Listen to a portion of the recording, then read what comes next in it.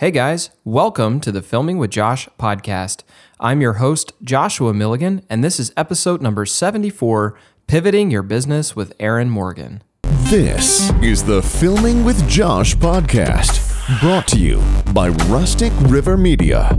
Welcome to the videographer's home for tips, tricks, and how to make flicks. Thanks for tuning in to another episode of the Filming with Josh podcast. If you are new to Filming with Josh, I want to thank you for joining in today. Filming with Josh is your home for tips, tricks, and how to make flicks. On this podcast, we talk about all things video, from editing and storyboarding to script writing, lighting, sound design, you name it, we talk about it. We also have a Facebook group called Filming with Josh. Be sure to go to Facebook, type in Filming with Josh, and ask to join the group today. The Filming with Josh Facebook group is a continuation of this podcast and is also a place to come and post questions, share your videos, ask for feedback, and things of that nature. So be sure to go to Filming with Josh and ask to join the group today. Today, I am welcoming my friend Aaron Morgan of ICT Creative out of Wichita, Kansas. Aaron, how are you doing? I'm doing great, man. I'm glad to be here. Yeah, man. Thanks for joining in. Today, Aaron and I are we're gonna hop in and we're gonna talk about his background, what he does, and kind of the markets that he's in, and some of the markets he's transitioning into. That's gonna be the theme of today's podcast. But anyway, Aaron, I just want to welcome you, and I want you to just kind of tell me even a little bit more about you and what you do. So I own a production house, like you said, in Wichita, Kansas. I am one of two. I have a business partner that also we kind of split the roles, if that makes any sense. But I have done primarily hunting, like outdoor industry content, for the past 5 years. And I'm passionate about whitetails, so I decided to make it my job. That's awesome, man. I got into the hunting industry for the same reason. Like I love deer hunting and I love waterfowl hunting, and the hunting industry just seemed like a natural fit for me. Right. If you can turn your passion into a job, why not, right? 100%, man. So tell me a little bit about kind of what you've done in the hunting industry. So I have worked with TV. I have obviously, when you work starting out, you always will you pick up a few small companies that you work with, and you do some odd and end jobs, and then that you're like, you do enough that you're like, oh man, I think I can actually make a go of this. And so you start reaching out to more companies, and then you build your network, your name grows, and you start talking with TV shows and do that, and then you get sucked into TV land for what feels like years. And, so I did a lot of TV. I filmed a lot of hunts for TV, and I have a handful of outdoor company clients that I do a lot of their branding work for them. So let's talk a little bit about how you kind of got started in that. So you said that you started reaching out to companies. If anybody's listening to this podcast and is kind of interested in following a similar path, like, let's chat about, for them to kind of hear how you went about going in and reaching out to companies to get your foot in the door. Okay, yeah. I mean, I think that network is everything. If you can build relationships and have true friends in the industry, that's how you get work. And so I reach out to a lot of people on social. Social's kind of the way we all talk nowadays, and it's not really phone calls and handshakes. It's Instagram messages and whatever else. So I just would reach out to people, and a friend knows a friend of a friend who will hook you up with knowing, oh, I know the marketing director for so-and-so company or whatever. And I don't know, a lot of it's just reaching out to people on social is what I did, and making friends, and not just making friends so that you can get work, but truly making friends and having relationships. Yeah, I think that last point is huge. I have definitely learned that you can't reach out for people specifically. I mean, you can, but you really probably shouldn't be reaching out to people specifically looking for something. If you build a relationship and see how you can help someone and just kind of develop a relationship to them and give and pour into them, then eventually they might pour into you. Right. And I mean, maybe they will, maybe they won't. But maybe they won't. Just be a friend, and yeah. You're never going to go wrong having a lot of friends. No, I totally agree. How do you? So I want to get your thoughts on this. I've had a conversation with a guy that's he's been in the wedding industry for a long time, but he's wanting to switch more into commercial work, which is kind of what we're going to talk about some today. Right. But he thinks that he keeps asking me like how he can fast track it because he thinks that you can do it really quickly, like put together a reel, do some Facebook advertising, Instagram advertising, and then he can book up really fast. And he's asking for a lot of advice for that. But I keep trying to tell him that, in my opinion, I think it just takes a lot of time. There's no fast track because it is all relationships, and relationships take time to build. Like, what are your thoughts on that? Well, even before you said that, I was going to say, if he figures it out, tell him to write a book or something. Because to me, it's always been a long game. You know, you hear of people who have quick success, but you know, generally that quick success is just what, you know, it's the tip of the iceberg, right? There's a lot of work behind the scenes. And before you ever heard of that person, they've been building relationships and networking and talking to people and just also honing their craft and learning about themselves as well, right? Yeah, I completely agree. I do think, like, obviously there are the rare cases. I know the town that I moved to just under 2 years ago, there was crazy, but there was nobody here doing video until some kid started doing it. And because when we have almost 100,000 people, and so he was able to have immediate success because there was nobody else in the town doing it. So I think there's like that rare circumstance. That helps. You know, that really helps. If you can be the first in a line of creators or whatever in your specific field, you're obviously going to have more success than someone who, you know, one of 100 or one of 1,000, or depending on how many people there are and how big of a market you're in. Yeah, I've been taking, unfortunately for him, I've been taking a lot of his market in town, but I do a lot of work in Austin and San Antonio, and that's obviously quite a bit different. I mean, there's like 1,000 different production companies that are way bigger than me in those markets, and it takes a long time to kind of break in. So you did a little bit of networking, and then you got some opportunity to work for some outdoor TV shows. How long did you work in outdoor TV? 3 years. 3 years? 3 years. Okay. Yeah, I did 2 to 3 myself, so about the same time. Yeah, it's very time consuming, and I don't know. It's some people, it's what they love. It's what they like. That's where their passion lies, is building outdoor TV, and I can see why. There's an allure to it for sure. You get to go some awesome places. You get to experience things that, like, I've been able to experience hunts and places that realistically I'll probably never be able to do on my own, right? Especially not at the caliber of what I got to go on because of budget, right? And so there is an allure to it. But most of us can't drop the cash for a Dall sheep hunt in Alaska. Right. If I ever can do that, then I'm doing all right. But yeah, I think that that's, if you love it, you're going to love it. If it's not something that's really what you want to do, it's definitely a means to an end. So you got into outdoor TV. Tell me a little bit more about you don't have to name any names of shows, but tell me a little bit more about the style of outdoor TV you did, kind of what your approach was and what your experiences were. Okay. The primary one I did, I don't have any problems. The primary show that I filmed for was Hunt Masters. And okay. Yeah, I know who they are.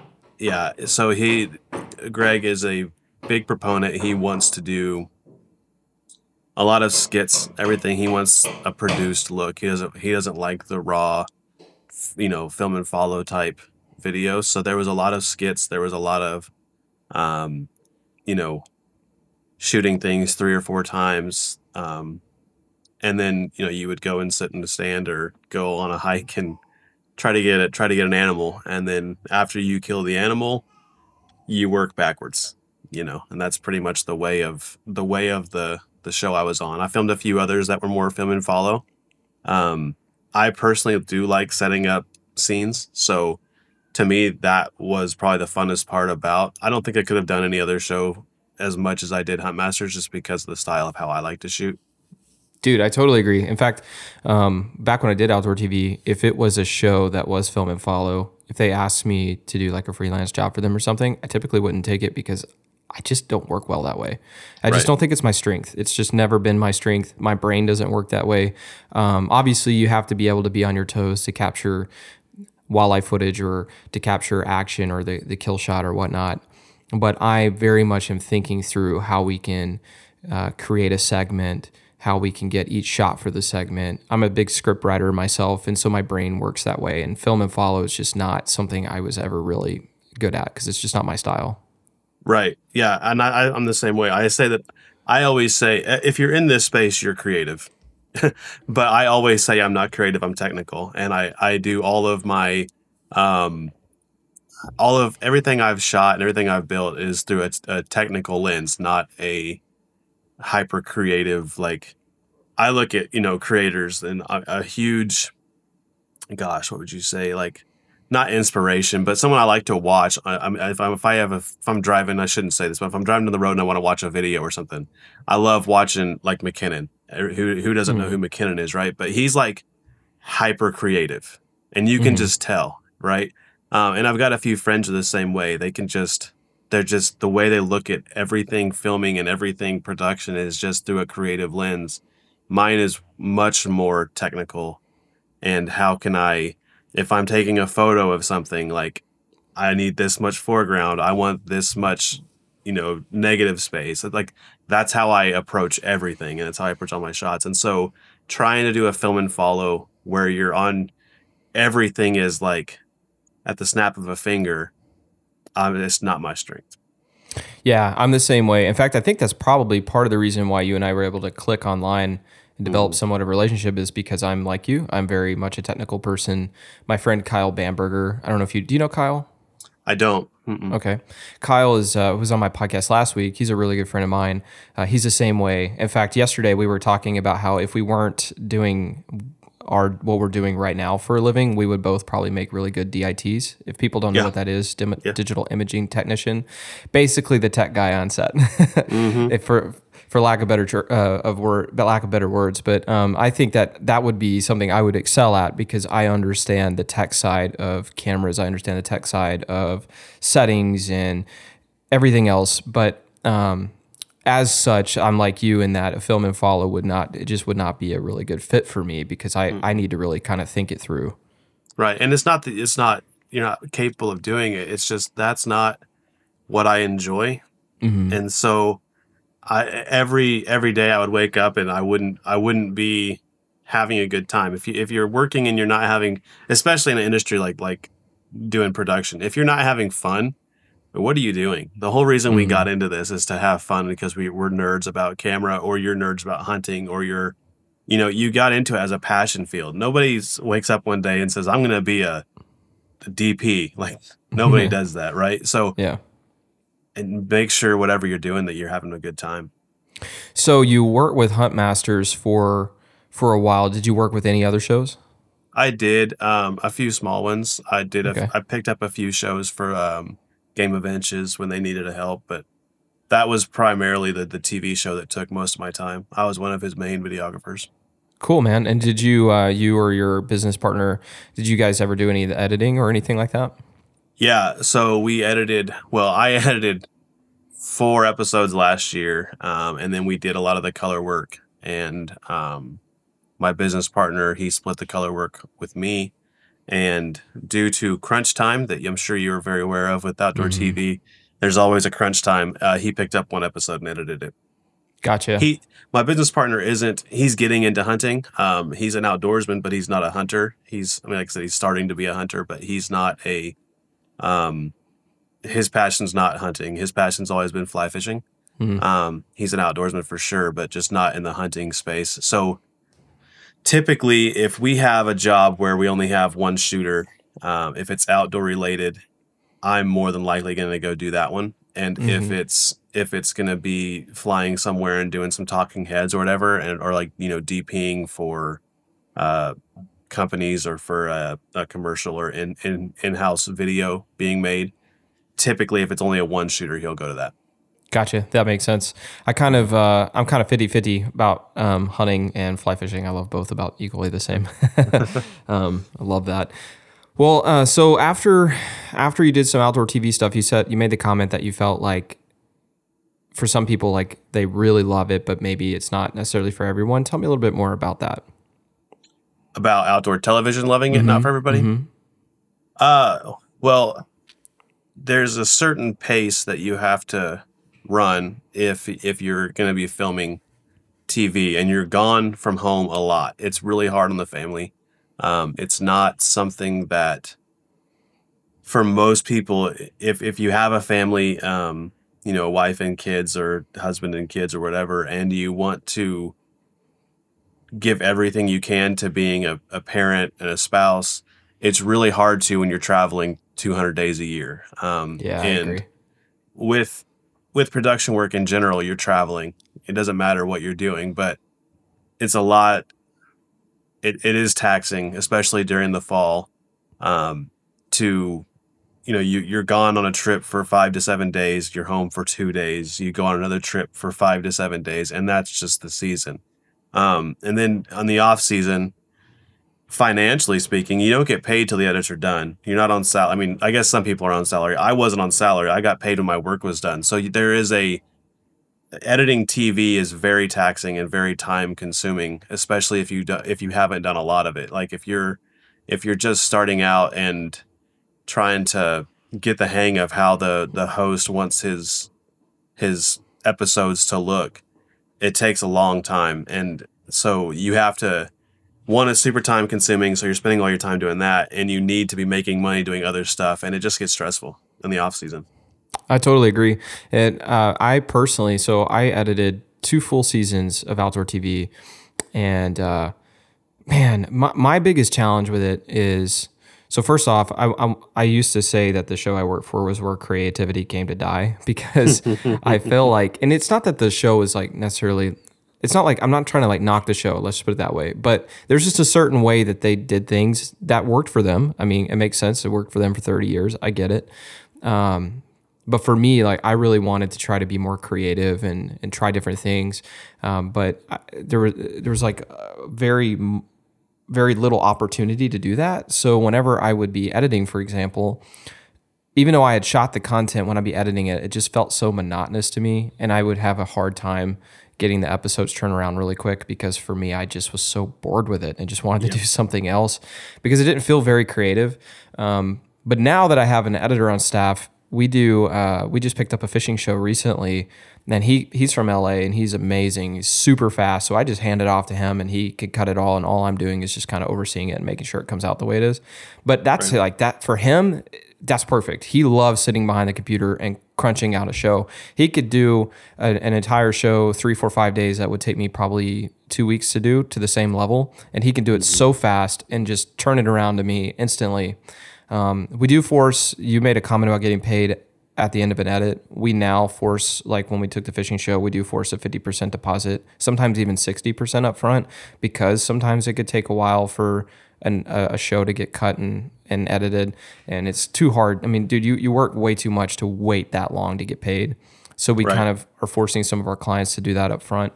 But having an editor on staff is like the only way that we can take on work like that now. If it was up to me doing it, I don't know that I could do it again. Yeah, I think you've definitely found the hack for that. Because that is the biggest struggle for, at least it was for me, was how you have to delegate the time to it. I feel like on a TV show, because it's more long form, it's not a film. It's not like, it's, to me, I feel like I can get a solid 6 hours a day in before I'm just fried, and I can't do it anymore. Yeah.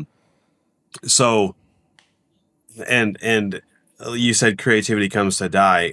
You have to, as the editor, sadly, like you're I don't want to say bottom of the totem pole, but you're pretty low when it comes to, creative decisions. Like you'll put it the way you want it, but if whoever is in charge of the show or whatever, if they don't like the way, the music that you scored, or the way that you've put a piece together, or a skit or a scene or a sequence or whatever, and they say, hey, I want it this way, there's no arguing, you just do it. And so that is hard, because you can put some time into something that you like, and it's has your flavor on it, and then it's completely turned around. And by the time the episode's over, a lot of times I felt like there was zero Aaron Morgan signature on it. And that's frustrating when you spend that much time on something that it's just, it's not anything you want to like. I'm not proud of anything I've made for them, you know? Oh, dude, 100%. In fact, there are some shows that I remember like intentionally leaving my name out of the credits because I didn't want people to know I edited it. Absolutely. I do the same thing. That's so funny. Most people would never understand that, but if you've ever been in this industry and you're listening to this podcast, you might understand where we're coming from there. Like, oh, if anybody ever saw my name on that, I would never get any work. Yeah. 100%. So you kind of got to a point though where you kind of wanted to start changing directions. Tell me a little bit more about that. Well, like I was talking earlier about travel and how hard it is and taxing. And that played a big role because corporate work for the most part is at the most a 2 or 3 day trip if you have to travel. And then there's a lot of local work that you can do. And so travel's a lot lighter. And with that, the outdoor space, there's just no budget. There's none. I mean, no real budget, right? I mean, you can charge multiple times for a day rate and your equipment and whatever else in a corporate space as what you can charge in the outdoor space. And I think that those two factors played a really, really large role in me wanting to switch and me starting the transition to more of a commercial or corporate setting. Yeah, that was the same for me. Big part of it was the budget. I can charge anywhere from 3 to 6 times the day rate for shooting or editing in the commercial corporate world that I ever got in the outdoor space, which is remarkable. Plus, you're working less hours. Like, man, when you're doing outdoor TV, if you're filming for, say, You're Gone, like you said, long periods of time, you're actually working 16 plus hour days. You're working really long days. My work today, 10 hours is like the longest day. And if it goes over 10, it's like 150 an hour extra. Anything. Right. So it's worth your time. So it's totally worth my time, right? Like, and anything that I normally do on a daily basis is typically going to be like 5-6 hours, maybe, making, like I said, 3 to 6 times the amount of money. And then on top of that, the travel, I totally agree there. My wife and I, when I did outdoor TV, we were dating and then we got engaged, but we struggled with that, man. Like, that was really hard. And then she told me, she's like, hey, when we get married and we have kids, like, this is going to be really hard for me. And now that we have one son and another kid on the way, like, dude, there's no way I could be gone like 200 days a year. Not a chance. Yeah. When I was in the middle, like probably the longest season I did in outdoor TV, my daughter, who was at the time, she was 8 or 9. She told me multiple times in the year, and she's so genuine that like she wasn't meaning to hurt, she wasn't meaning to say it in a hurtful way, but she told me a couple of times, Daddy, sometimes I feel like I don't have a dad. And that's really hard to hear as a dad. Tough. Yeah. And so those, like I said, that's just some people, that's what they want to do. And if you don't have a family, I totally get it, man. It's a great time. Like you said, super long hours, you better have a solid work ethic if you want to do it because, people are paying you to work. And, but yeah, corporate's more up my alley, just the style of shooting. Obviously budget, travel, but the style of shooting for corporate is more what I enjoy than, outdoor TV. So that also played a huge role. I felt like in the outdoor space, I felt like I had almost capped out on what I was able to learn. You learn storytelling, and that's important for sure. And storytelling, especially like we were talking about on the fly, it makes you better at it. But especially on the technical side, there's just no time, no budget, no real use unless you're working on a film or a commercial. There's no use. You're never going to grow after a certain point if you want to learn the technical lighting and actually being a proper DP. Yeah, I totally agree with that. I think that when I got out of the outdoor industry, I realized how much I really needed to learn. I knew a lot about certain things, but like lighting, for example, my knowledge of lighting at the time was very limited. And now it's like dramatically different. And I have like as many lights as a grip truck might have. But man, when I was in outdoor TV, I had like a basic 3 lighting kit, barely even knew how to use that. Because it's just not something we had to do very often. You know what I mean? Yeah, it's not popular. You talk to people who have been in the commercial space for a year, they're worlds above a lot of people who have been in the outdoor space for a decade. Totally agree. when it comes to lighting and just actually setting up a scene or lighting, audio, grip, all that kind of stuff. And like you said, like I look at where I'm at knowledge wise, and I'm worlds above where I was years ago, 3-4 years ago, but I look and I'm still like, man, I need to get a better understanding of this. I need to get a better understanding of this factor of just production in general. We were talking about audio before we started. I feel like audio is something where I need to, really dive in it and not be just a solid audio guy, but actually be, professional level audio. And I'm not there yet.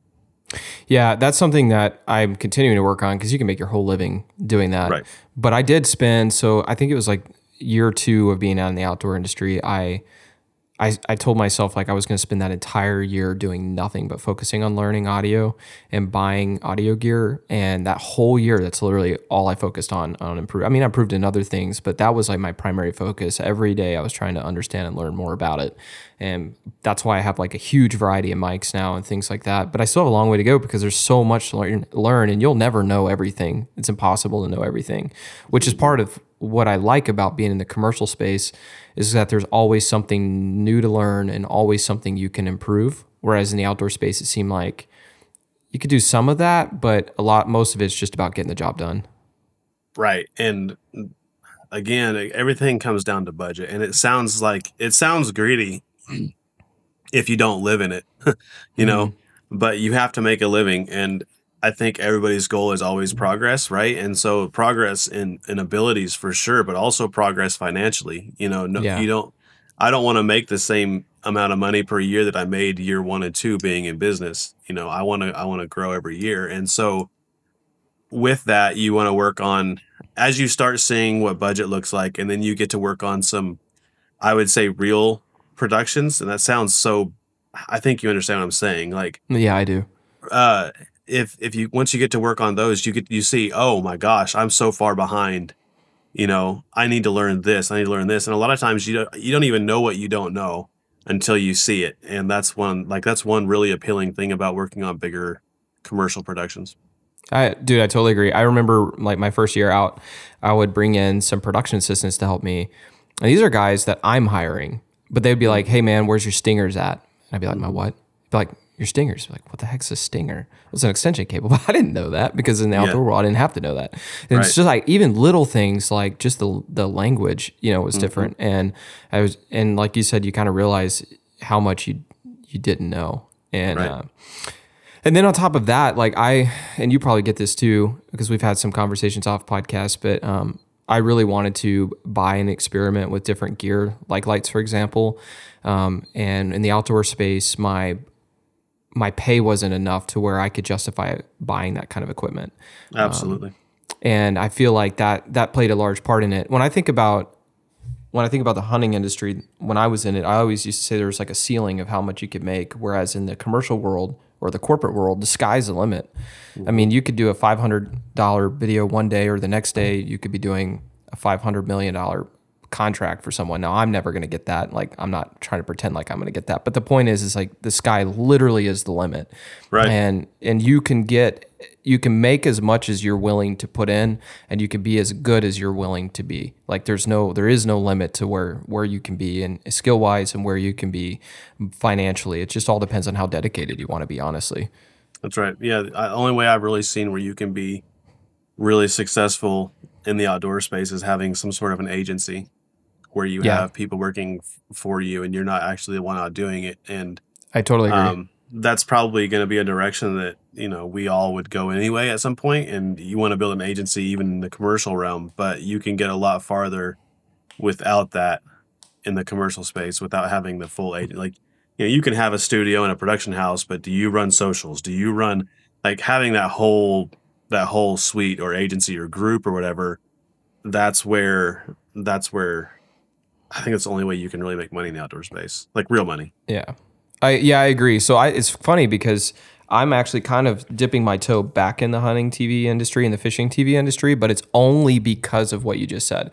I've kind of expanded my team where I've got shooters and editors that I hire on a regular basis now, to where I could start to dip my toe back in the hunting and fishing industry and acquire contracts because I have the people who can do it for me, and I just kind of sit back and manage it. And ultimately, if you're going to be in a position to make any money in the hunting or fishing industry, that's really the best way to do it. It's really the only way to do it.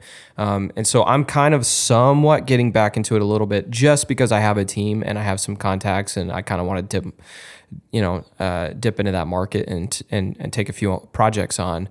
But that's really, in my opinion, the only real equitable way to do it. Yeah. Yeah. I don't think I'll ever fully leave the outdoor space, just because, I still remember the first time I shot a bow, and like the first time I shot a bow, I was like, yes, this is something I'm going to do. The first time I shot a handgun, I was like, yes, this is something I want to do. And I don't know, it's just such a big part of my life that I don't see myself, like I said, I got into this to have fun. But the goal is to have enough to make it where I can be more choosy about what I'm doing, not just, this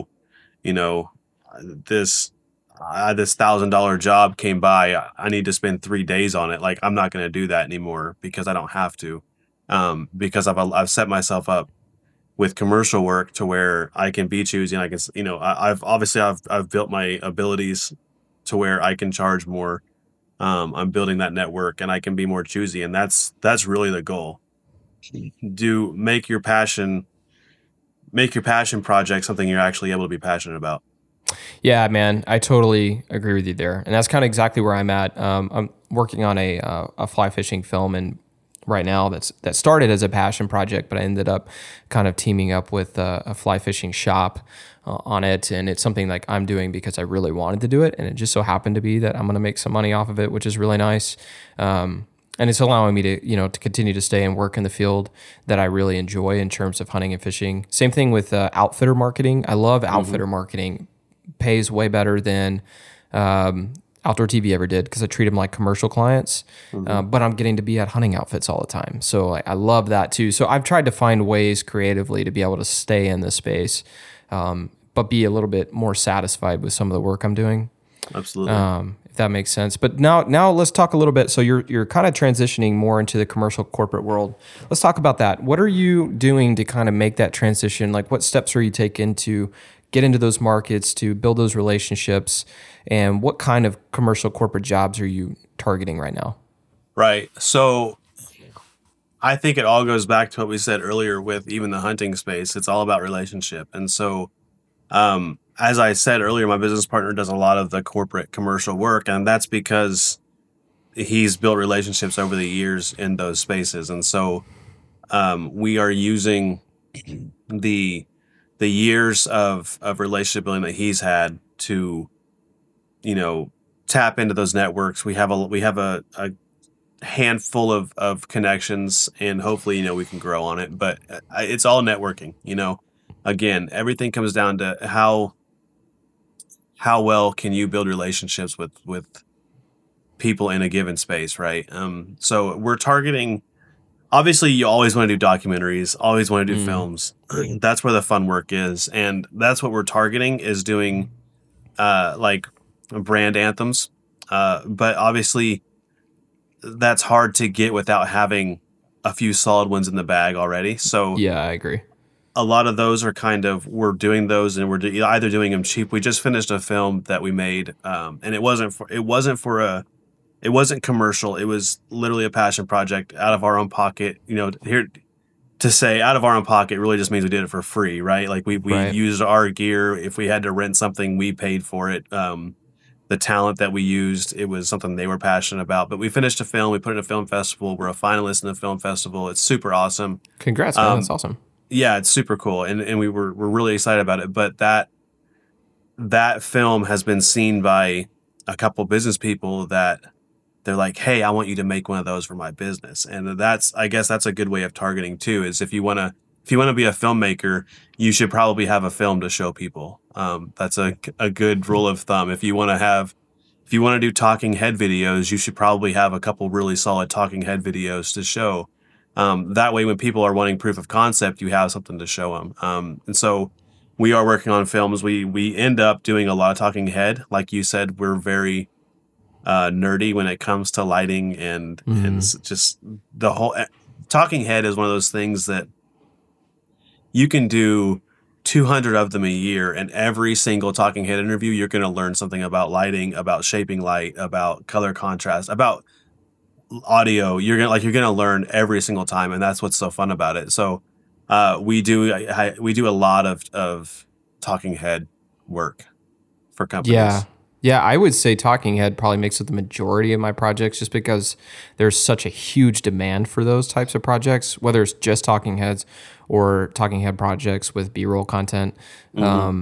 And I know it sounds boring, but dude, I love talking heads because I absolutely love the lighting. Like last week it's kind of a rapid fire thing where I had to do 4 talking heads in like 3 hours, which I know probably sounds like a lot of time to some people, but that's not a lot of time to me. Like I usually want at least 2 hours to set up my lighting because I really want to think it through and like how do I want to splash some light on this wall to or maybe create some shadows with a gobo or whatever, like right. And I love that. I absolutely love that.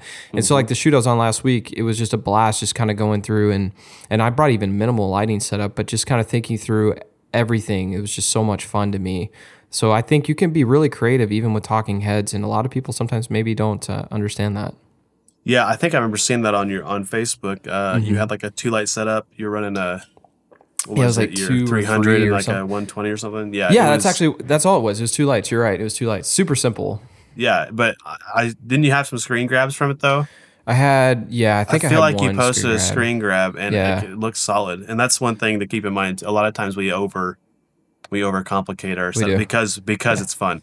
It is fun, yeah. But it's amazing what you can do. I actually did a talking head yesterday with a company that they don't want if they showed up to a set and I had 6 lights, they would freak out. I ran 2 lights. I ran 3 lights total, but I ran 2 of those. They have them in house. I only had to bring 1 light with me, but they had 2 Amaran 100s.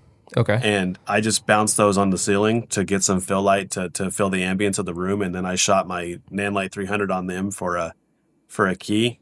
And called it a day. It looked good, and it was probably one of the most basic setups I've ever done. Yeah. Yeah, I've done something similar. So I'll be on shoots where it has to be kind of low key like that. So I'll just take like a light dome and like a 300D or 600D and just bounce it off the ceiling, as long as the ceilings are kind of neutral or white. And then I'll throw like a key light. And then if they'll let me have the space or the time, I'll set up some sort of a rim light. And just like super basic. But then I have done stuff that's a lot more complicated where I'm literally splashing lights with barn doors to have like a slice of light on the wall here. And I've got, my little B7Cs and a lamp so I can control the color temperature and different backlights and stuff. And those are my favorite, and got negative fill like inched up real close to them. But it's like, it's funny how complex or how simple you can make them. But that's what I love about it is everyone, like you said, is completely different. Right. Yeah, we just did a film with Jordan Davis. I don't know if you know who that is, but he's a country music artist. He won Song of the Year. I don't know if you've heard "Buy Dirt," but that's the song he wrote. Yeah, I've heard that song, yeah. With Luke Bryan. Yeah, and so we did a little campfire session with him, and the producer's not into lighting, but he hired my business partner and I because we do audio and lighting, and that's kind of like what we like. And it was supposed to be, make it feel like an ambient tone. We don't want it to look like it's being lit and stuff. So we ran a lantern. We had a 300. We use Nanlite. I think you're an aperture guy. I am. We use Nanlite. So we had a Forza 300 shooting through with a Fresnel shooting through a window for a rim, and then we had moonlight outside. We had we made moonlight outside with a couple of LED panels and a lantern inside. It was super it came out super clean, and then we put light. We replaced the light in the lamps because they were blown out. And we asked the guy, we were like, so at what point was this overkill for you? Because like I said, he's not lighting. He was like, the light and the lamps. The light. That was the point where I was like, this is being overdone. And I was like, okay. And then after it was done, we graded it. I sent it to him. I was like, this is what the light and the lamps did. You have that really soft light in the lamps. Like, the details in lighting is what matters. Yeah, 100%. Lighting is actually my absolute favorite part of video more than anything else because I think I did an episode last week that was all about like coloring, and I think that lighting is the number one step toward having like great color in your video. 100%. And I'm a big believer that like I think of it like this: the camera's image is like my canvas, and lighting is my paintbrush. And that's kind of how I approach lighting in video. And I paint my image with light. And I think it just makes a massive difference. So even like you said, something as small as like softening a light in a lamp could make a massive difference to your viewers. So I'm really big into that.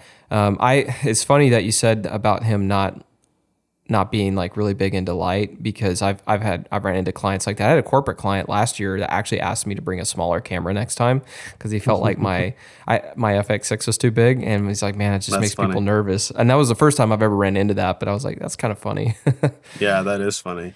Yeah, like you said about lighting being your favorite part, I say this a lot, like all a camera does is capture light. That's all a camera does. And so how are you manipulating the image that's being put in front of your camera, right? And you can get super techie and talk about, like exposure is what determines the value of the color that you're seeing, right? If you don't, especially if we're shooting in log, if you overexpose skin tones, good luck, right? Like there's a certain exposure value that skin tones have to be correct if you're for different profiles. If you're using like a cine or a gamma LUT, that's different, right? And just knowing the differences between that is instrumental. And so learning lighting, I don't know, I think that is, if you want to be a professional, learn lighting more than anything else. Learn lighting and like learn how to shoot with lighting.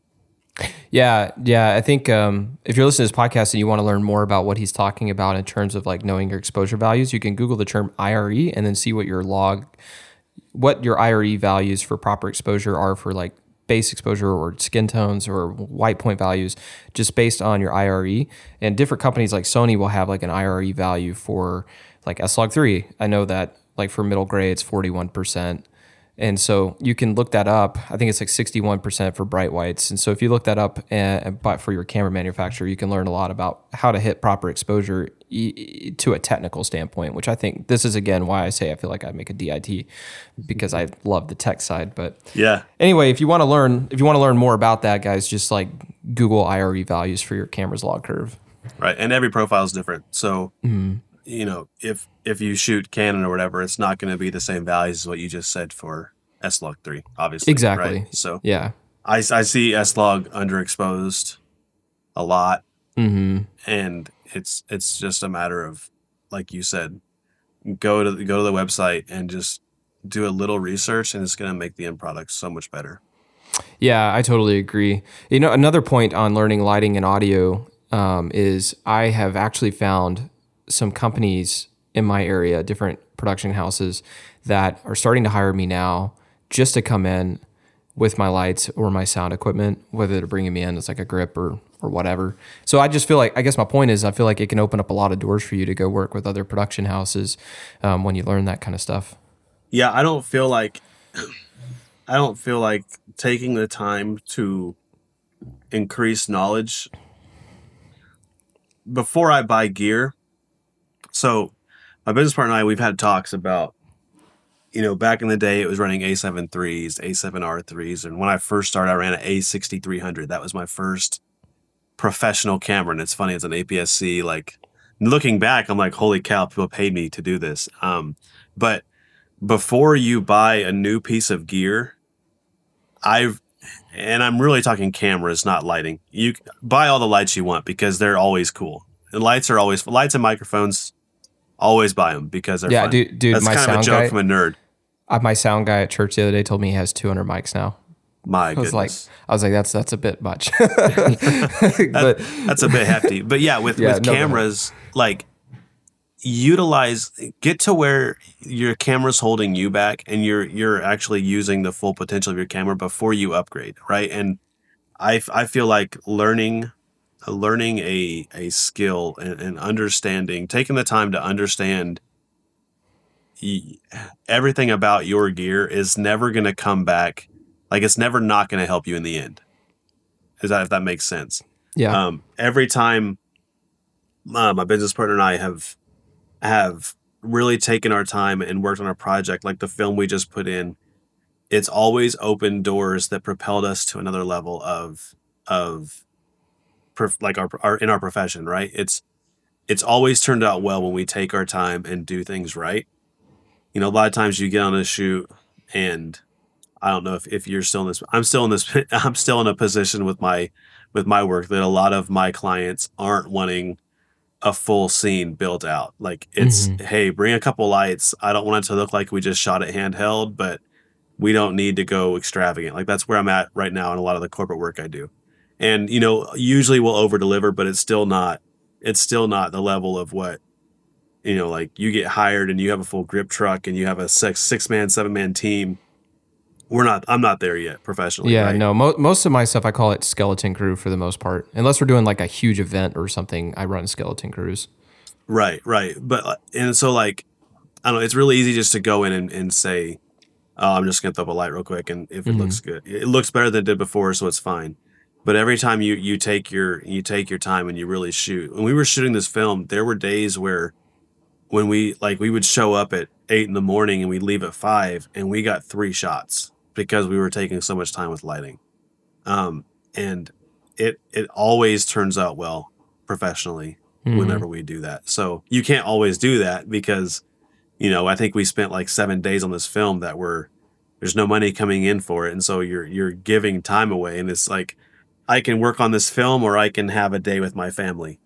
Yeah. You know, but it turns out well professionally. And so it's propelling yourself into another level of work, hopefully. So I want to touch on one thing you said. You said you want to get to a point where like the camera, for example, is holding you back. I think I see a lot of people do that. I have a friend, for example, who really wants to buy a red V-Raptor right now. And I've asked him several times, like, dude, why do you want to buy a V-Raptor? Because by the time he buys it with all the accessories he needs for it, he's going to be dropping some serious change. Yeah. And he's like, well, I just want my videos to have the look. That's the word he always says is the look. And I'm like, well, what's the look? And he said, well, I just want it to look good. I hate this word, but I want it to look good and cinematic or whatever. But what's funny to me is the current camera equipment he has, he's never maxed his potential with because he's never shot in log, ever shot in log. And I'm like, so why, if you've never even shot in log on your own camera, then why are you wanting to go drop all this money on a V-Raptor? You don't even really know what you're missing yet because you haven't reached or tapped into anywhere near the full potential of your camera. And I feel like a lot of people do that where they get convinced they need something just because they have it in their head that's going to make them better. When in the reality is a lot of times you just probably haven't maximized the potential of your current gear. And only when you've maximized your current potential and you can't get anything left, should you at that point upgrade, in my opinion. Right. And I mean, to caveat what you're saying, like, I mean, I want a Raptor too. Oh yeah, But, I do too. like, who doesn't? Who doesn't, right? I totally agree. And if I have a few friends who have Raptors and none of them, not one of them has used it for anything more than what my FX6 will do. 100%. Except for it's a way of being lazy. You can shoot in RAW, and then my white balance was wrong, or it was underexposed. That's not a good reason to buy a $35,000 camera just for the brain, right? Like, I mean, you're $50,000 in buying that once you bought everything that goes with it, right? Like, why not just spend a couple weeks, months learning how to run an FX6? Yeah. You know, like, to me, like, exactly what you're saying, shoot, log, experiment. And you don't have to do that on a paid gig. Like, take your A7S III out and go in your backyard or go in your living room and set up a lighting setup and shoot in log and learn to understand. I remember the first time I shot in log, it was with my A6300, which, granted, log on an A6300 isn't that great, but I shot it and I saw the grain. I'm like, I'm never using this. Yeah. And then a few years later, I started looking into it more, and I was like, oh, well, now I understand, because I learned why it's grainy. I learned how to fix the grain. I learned, you know, you're overexposed, don't underexpose. And I'm used to underexposing because on a Cine or a hyper log gamma, you typically underexpose a little bit, and so it's a different approach to filming, but it's something that you gotta just take the time to learn, especially if you want to spend 50,000. Especially, yeah, like maybe you do a little more research first. My first time shooting log was in the A7S Gen 1, and the lowest base ISO at that time on that camera for S-Log 2, which is what it had, was 3200. Okay. So it was like super bright. So there was not a circumstance where you didn't have to have ND unless you're shooting at like night. And I still underexposed somehow and just totally screwed up the image. It was horrible. And I was like, this is really dumb, just like what you said. But then later on, I started to really learn and understand. And then it made a lot more sense to me. But on your comment on the, like people being lazy with wanting to buy cameras that shoot in RAW, dude, if I had $1 for all the times I've read online, like on Facebook, for example, people talking about why they want to shoot RAW, and they'll say one of the biggest, strongest arguments is, oh, well, you can fix your white balance. Like, what are you people doing? Like, why are you having to fix your white balance? Like, I never have a white balance problem. No, it takes 2 seconds. You can either shoot a white balance card and nail it, or I like to shoot white balance card and then shoot a color chart if I'm doing like a interview or something. Absolutely. Or at the very least, I know my Kelvin values enough because of experience. I can look at a situation and just, like if I'm shooting on the fly, and I can get it close. Yeah, exactly. Yeah, and I think that's important to note. Like I talked to a couple people I've had people reach out to me and they're like, man, I feel overwhelmed with learning all this stuff. And I think it's important to note, you talked about your A7S. You said A7S2? Or it was A7S1. Yeah, it's back A7S1. Gen 1. So you talked about that. Like there was a time, are you super knowledgeable now? And does it seem like you don't make mistakes now to a lot of people? Probably, right? I mean, obviously people think, oh man, how come your stuff's always perfect? And it's not. No, I still make a lot of mistakes, but every shoot I make mistakes, man. Right. And there was a time when we didn't know anything at all. Mm-hmm. Right. And so just a little by little by little, and there's years in the making. You hear a lot of people be like, oh, it took me years to build this assortment of gear, or it took years to build a knowledge base too, right? But you have to start with something. And once you start learning, like you talked about, looking up your IRE. Once you look up IRE, oh, well, that opens the doors to, oh, well, now I need to learn about this, and now I need to learn about this. And it's amazing how fast you can attain knowledge if you really spend some time. Yeah, and you can do it in chunks, man. Like I talked about spending a whole year just learning audio. Like you can spend chunks like, hey, like this week or this month, I just want to learn how to shoot in log, for example. And then you could figure it out. Because I seriously, when I say this, every single outdoor TV show I've ever spoke with, every single one of them has always told me that they don't shoot in log. And the reason is because they always say, every single one of them has said, we don't have time to color and post. But that just shows me that you don't, and I talked about some of my podcasts last week, that shows me that you just don't have the knowledge. Because if you knew how to color log, it's super fast. In fact, I use like in Resolve, I've been grading in Resolve since 2014. Mm-hmm. And Resolve makes it so easy because you don't even have to use LUTs if you don't want. You can literally run a color managed workflow, and like literally as you bring your footage in, it's already got a Rec 709 look to it. And it's correct. Here's a DaVinci versus Premiere thing. Is with the FX6, on Premiere, I'm a DaVinci guy. So in Premiere, the FX, if you bring in FX6 footage in log, it does some auto LUT. You've got to go in and interpret the footage, modify it back to 709. Yeah. It's like, man, you can just, I mean, I don't do color managed, but you can, if you wanted to, like you said, you just set up your default settings in DaVinci to run color managed if you know what camera you're going to run. And a lot of outdoor TV, they have one or two cameras, usually the same profile they're going to run. Everything you do is going to be S-Log3 or Gamut 3.Cine or whatever, and it just automatically converts it to a 709. Mm-hmm. You're done. And if you don't want to grade it from there, you don't have to grade it. Yeah. Yeah. And it's funny, if you shoot it correctly and you don't care about having a really, really, really refined look, and you're good with Rec 709, it looks pretty good if you shoot it just correctly. Yeah, dude, I've shot a lot of stuff that barely touched or even haven't touched. I look at it, I'm like, that looks pretty dang good. Like there's not much about that I feel like I need to fix or change. I shot a lot of stuff where all I'm doing is light shaping. Yeah, same here. On the color manage thing, even if you don't run color manage, but you want to quickly adjust everything, you could even just like CST. go to your manufacturer's website. Well, you could do CST, but you could even make it even simpler by going to manufacturer's website, getting like Sony's LC709A LUT is designed for S-Log3S Gamma 3.Cine. You could literally highlight all your clips, right click and add the LUT, and then boom, now they're all converted. And it will look good. And of course, you can still tweak it from there if you want, because the underlying recorded value is still log. So you still have like the base information there to work with. So I just don't understand why people won't do that in the outdoor space, because it literally takes me like 2 seconds. But it's just a lack of knowledge is all it is. Again, yeah, it's a lack of knowledge. And one thing I found to be a barrier too is, well, we've always done it this way. And so I don't want to change how I do it, because this is how it's always been done. And again, everything in the outdoor TV world is time, right? And so, I'll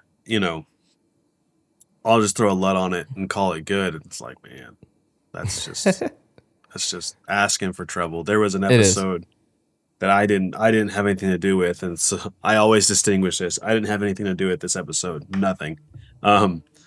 But when it went to TV, the person who edited it just threw LUTs on it. I don't know if he threw the same LUT on every shot or what, but like there was one scene where it was a white wall in the background, and in some shots it was white, and other shots it was cyan, like very cyan on a white wall, and it was just a LUT. You can tell he threw it looked like a summer orange teal. Oh gosh, Hollywood blockbuster LUT threw on it, no. and it was. I'm like, man, how does anybody watch that? Like, that's terrible. I don't know. Yeah. Dude, my first TV show I worked for full-time, was really the only one I ever worked for full-time. I was trying to get them to switch to log. And the very first episode, I handed over, they had an edit, like I edited one show that was a deer farming show, but they had an in-house editor that edited the hunting show. And I handed the footage over to that editor, and he left it all in log, and it went to air in log.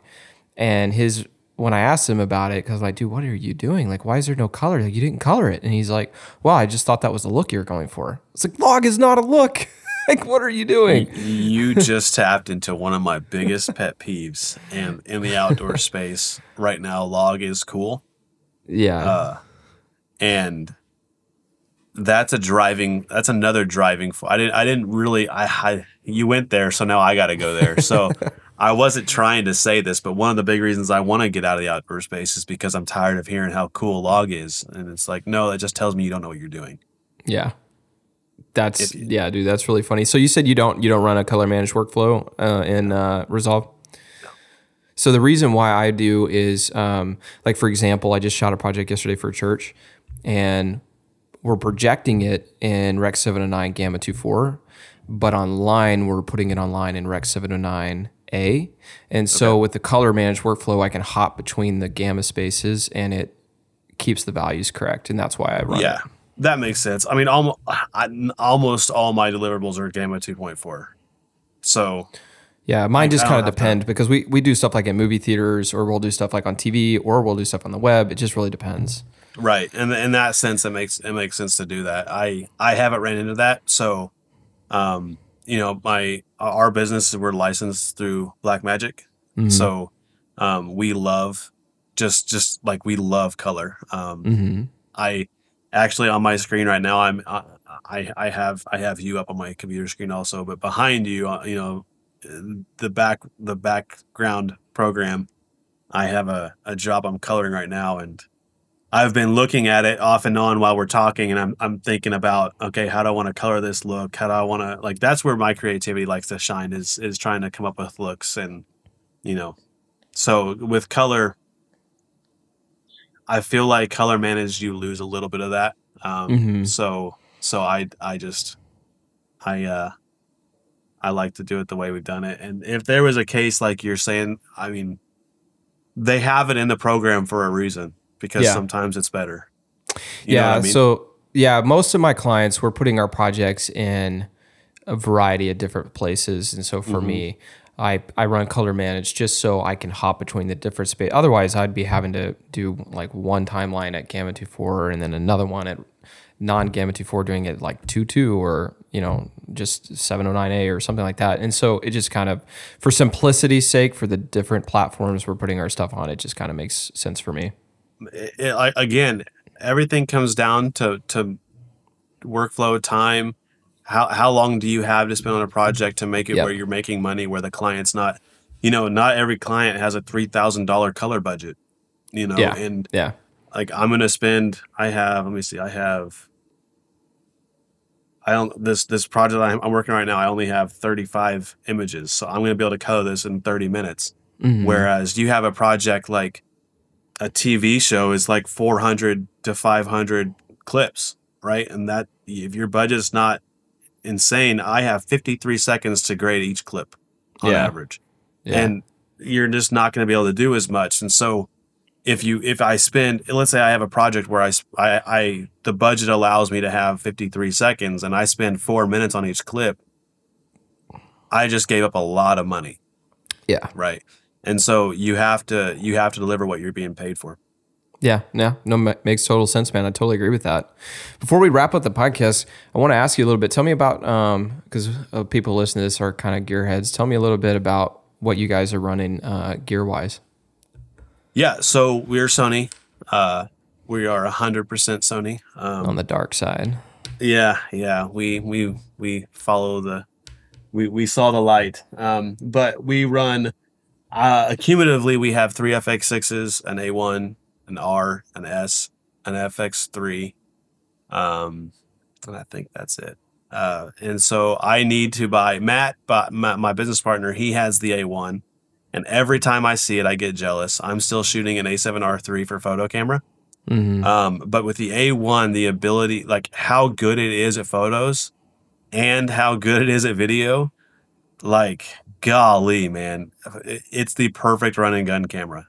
I've had people tell me like the R5, Sony can't shoot anything as good as a Canon R5. I'm like, you've never seen the A1, obviously, because it blows the R5 out of the water. It blows any camera, as a hybrid especially, it blows any camera I've ever seen out of the water. So that's my next purchase. But we have 3 FX6s. How deep do you want me to get into gear? You can get as deep as you want. Okay. Small HD. We're huge Small HD fans. Yeah, same here. Which models do you run? Indy 5s, or Action 5, Indy 7, Cine 7. Okay. I've got an Indy 5, Cine 5, and I have an old Focus 5 I've just had for 1,000 years that I put on my C-Cam. Gotcha. Yeah. I mean, it's just the color, it's so much more true to color.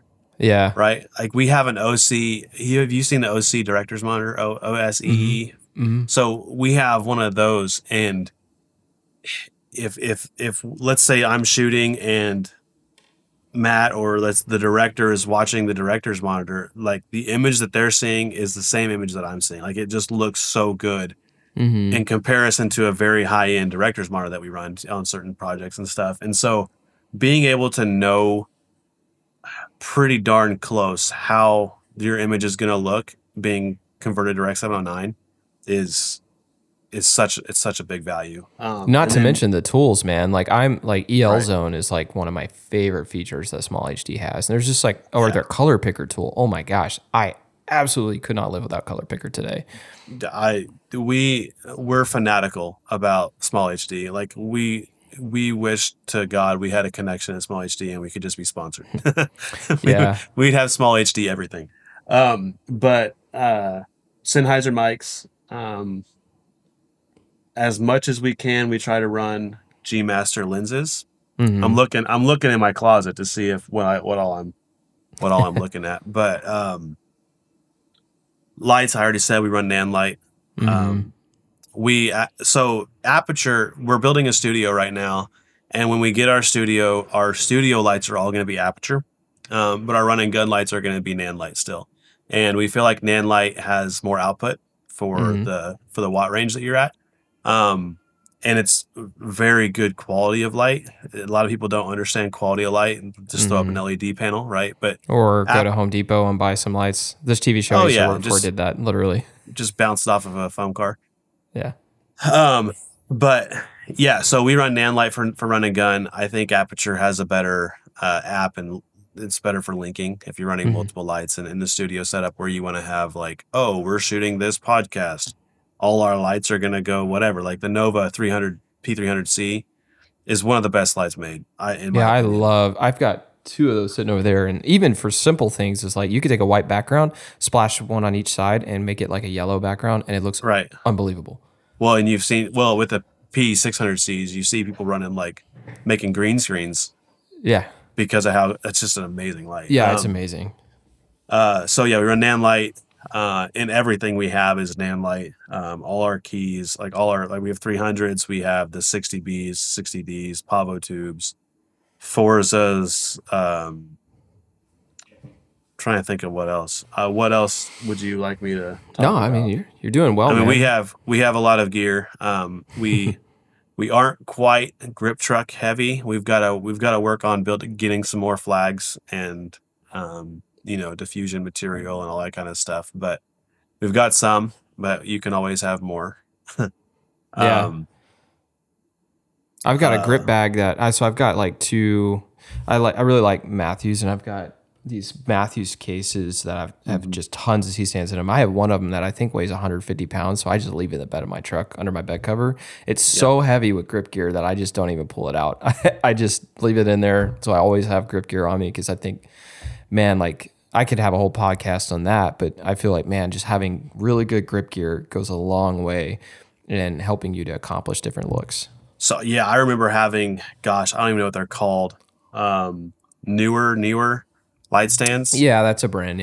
Yeah. So I would buy just their light stands, and like they're not their heavy duty stuff, but they're lighter duty stuff. And I would be running my key lights and stuff on it, and there's always that flex. You always have the key or whatever, the light like bobbing in the wind, and I was always nervous it was gonna fall and break. And then we started getting somebody. We started getting into Matthews and Kupo, and we put all of our stuff in SKBs, so it's really easy. We can stack them all. So we have, I have a 2-light kit with power. Obviously, it's a Nanlights, two lights, 2 stands. I throw a couple Pavo tubes in it. I throw my audio setup in it, and it's all in one SKB. So I know if I got to go to a quick 2-light setup, I grab one SKB. Everything's already in there, and I throw it in my car, and I can just go. And that's really, really, really nice. Having stuff ready to go is amazing. But SKB has been a huge game changer for us. Yeah, that's awesome, man. Yeah, on the A1 that you mentioned earlier, I was going to mention this. So be careful when you buy one, because you'll do what I did and you'll end up buying a second one, because that is like one of the best cameras I think I've ever worked with, in all honesty. And I love my FX6, obviously. It's a different style of camera, but there's really nothing that the A1 cannot do. Well, and even sometimes you're in a place where you can only have one camera, and the ability to crop, if you shoot in 8K, is, man, the footage just looks so good. And I don't know what it is, but the colors, it seems to be able to, like, it's easier to grade for some reason. Yeah, it's the most color accurate camera I've ever owned. It's amazing. And I think I'm safe from buying. I say that I'm a gearhead, so I probably I that's a problem. It's a problem. I want the A1 really bad, and it's at first when I first saw Matt's, my business partners, I didn't like it, and the reason I didn't like it was because of the shutter. I don't like the shutter on it. And that sounds really dumb, but no, I get it. So you're talking about the actual physical shutter and the way it sounds and feels. Yeah. It threw me for a curve as well. Mm-hmm. And it that shouldn't dictate whether or not you like a camera, especially since it's not even the real sound. But like, I didn't like it. And I was like, man, I just don't. I don't think so. But then I started messing with it more, and on shoots I'll have to use it or whatever. And that's the next camera on my list. I have to buy a new computer. I've talked to you before. I've got to get a new hard drive set up. Yeah. But those are more important. But after those, the A1 is on my list. Yeah. The shutter doesn't bother me anymore because the camera was really designed to shoot with the electronic shutter full time, which is counterintuitive because used to be the electronic shutter, there was some like negative things with shooting with it, but now it's like a strength Yeah. on the A1. So you just don't hear the shutter now, which is a new way of shooting. Kind of threw me for a loop. And if you have it set to 30 frames per second, you could rack up 1,000 photos in like seconds without even realizing it. Yeah. So you have to be a little careful there. But yeah, it's an amazing camera. I shot this Christmas project with both my A1s and my FX6, and I remember I shot the pastor speaking. My tight shot was with the A1, and my kind of wider shot was the FX6. And I called my editor when he sent me the project. I'm like, did I not have my FX6 in focus? But what it was is that the A1's 8K, even downscaled to 4K, was so freaking detailed that it made my FX6 not look like it was in focus. So he had to go in and like sharpen my FX6 footage to make it match more. Well, and typically on a grade, we have our sharpening turned down, our internal sharpening turned down on our cameras. Yeah, mine sharpening's like literally it was as low as it could go. Right. And so when you go in and post to sharpen, because that's why we do it, you sharpen it in post because it's better. When we go into post to sharpen it, typically our FX6 footage is like 48, 47 in DaVinci. And we'll have to put we have to add blur on the A1 footage, even after turning down the sharpening. It's insane. Like we're 51, 52 on blur because, I'll say it for your listeners, like in sharpening in DaVinci, you're actually messing with blur, not sharpening. It's really sharpening or sharpen. You go to your blur dial and it's set at 50. And so you're taking away blur, which is like 50 is like 0. So your 47 is like -3. We're having to add 2 steps or stops of blur with the A1 because of just how sharp it is. It's crazy. Yeah, I've actually been throwing a 1/16 Black Pro Mist in the front of mine to dial it back a little bit, which I like doing that sometimes anyway. But on the A1 specifically, that really helps it because you can get too detailed sometimes, and so that kind of helps it. But it's a good detail on the A1. It's not overly sharpened like a drone would be. It's like a very good detail, and it's not like a digital sharpening. Exactly. Right. Well, and I think, gosh, you were talking about. Golly, I just totally lost my train of thought. Black Pro Mist. Yeah, I don't remember what it was. It was. It's trying to jog you. yeah. But yeah, I think that the A1 is just an incredible camera. And you said you run 3 FX6s together? We do. Yeah, nice, we have 3. I had one, and obviously my business partner has one. He bought his first. And then I got mine, and then I had an opportunity when they were still really hard to get a hold of. Yeah. I had a friend who had ordered one and he didn't need it anymore, and I was like, dude, don't cancel it. I'll pay you for it whenever it comes in. I'll pay you the cash for it and I'll buy it from you. And so as soon as it came in, I got another one when they were still pretty hard, and I bought it pretty much just to rent out. So I think I've personally used it twice, and I've had it for about 6 months. That's hilarious. I did the same thing. My local Texas Media Systems, like my local video store, and I've got a great relationship with them. So they called me when they got another one in stock, and they're like, "You want it?" I'm like, "Yeah, I'll take it." So I bought a second one, and like 3 weeks later, my wife told me she was pregnant. I was like, maybe I'll put that cash back in the bank just in case we need it. So I sold it and got the cash back. Well, yeah, you buy a lot of gear if you have a good relationship with if the camera store's calling you on an FX6, you buy a lot of gear. Yeah, it's a problem. It's a problem. Yeah, I do see your gear sometimes on your page, and I'm like, man, I want that. Yeah, I sent my gear list over to one of my friends the other day. I have this like spreadsheet, or not spreadsheet, it's just a note sheet that's got like a breakdown of all my equipment. I sent it to my buddy the other day, and he's like, bro, you got a serious problem. Yeah. Just like my fabrics for my scrims is like a really long section just to list all those off. It's hilarious. Yeah, that's something we got to get more of. That's just, man, it's there are things that you want to spend money on and things that you don't want to spend money on. 100%, dude. And it's hard to spend money on fabrics, but they're so important. Yeah, but they are expensive, man. I've spent like $300 or $400 just like on an unbleached Muslim or something like that. Yeah. It's like, dang, that's like really expensive. Maybe even $500. I don't know. It's a lot of money. It's wild. It's wild. Well, cool, man. Well, hey, I really appreciate you hopping on the podcast. Now that you're kind of transitioning more into the commercial corporate stuff, where can people find your work? Man, honestly, I pretty much only post to Instagram. I post maybe twice a year to Facebook, but my Instagram is at aaron.m.morgan. It's hilarious. I'm the opposite. I post on maybe Instagram like once or twice a year. I'm like really bad about it. I'm bad about social media in general. Yeah, I mean, I'm not great. Facebook,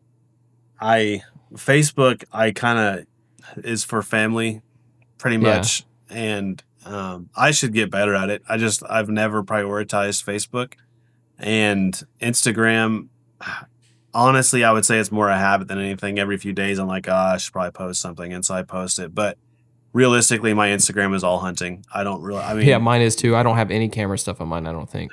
Yeah. I mean, I post camera stuff, but it's everything, 95% of it is hunting related. So that's like my passion stuff. We are trying to work on building up more content on the commercial side to be able to find somewhere to post, but we're terrible at branding ourselves. We brand everybody else, not ourselves.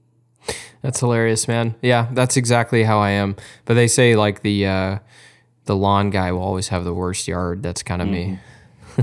Yeah. Well, cool. You brand everybody else, not yourself. Yeah, not yourself. Yeah, that's why I haven't done it. I think it was 2016 was the last time I made a video for my business. It's bad. It's really we've bad. actually never made a reel. We started doing a few videos on like educational how to. We'll do like videos on how we'll take a photo that gets a lot of traction on us, or a scene that we do that gets a lot of traction, and we break down the lighting setup, or through the eyes of a DP, we'll break it down. And so we're starting to post that, but outside of that, we don't really do anything. Yeah, I'll do like live videos like on set or something, just talking about my setup, and that's like the closest thing I do to like video marketing. I am a big believer. Like if someone was to send me their reel today, like I would ignore it. I feel like reels don't really do a good job of demonstrating what you can do. And so my clients, like if I was to send them a reel, they'd be like, cool, but like show me a real project. So that's why I don't do it. If that's what we do. If somebody wants to see proof of concept, we send them a project that we did that fits that mold. Mm-hmm. Yeah. And if you don't have one, you go like make a spec one or something, but right. Yeah. Make one you're living. Yeah. Well, dude, I feel like we could go on for hours, so I'll try to wrap it up so our listeners don't get too bored with us. But I appreciate you hopping on and taking the time to do this. And yeah, man, just thanks. Dude, thank you. It was a blast, man. Guys, for more information on Filming with Josh, you can go to the Rustic River Media website and click the Filming with Josh tab, or go to Facebook and type in Filming with Josh and ask to join the group today. Be sure to subscribe to the podcast. I'll talk to you guys later. Take care. To learn more about Rustic River Media, visit us online at rusticriver.media. Thanks for listening to the Filming with Josh podcast. Catch every episode by hitting subscribe today.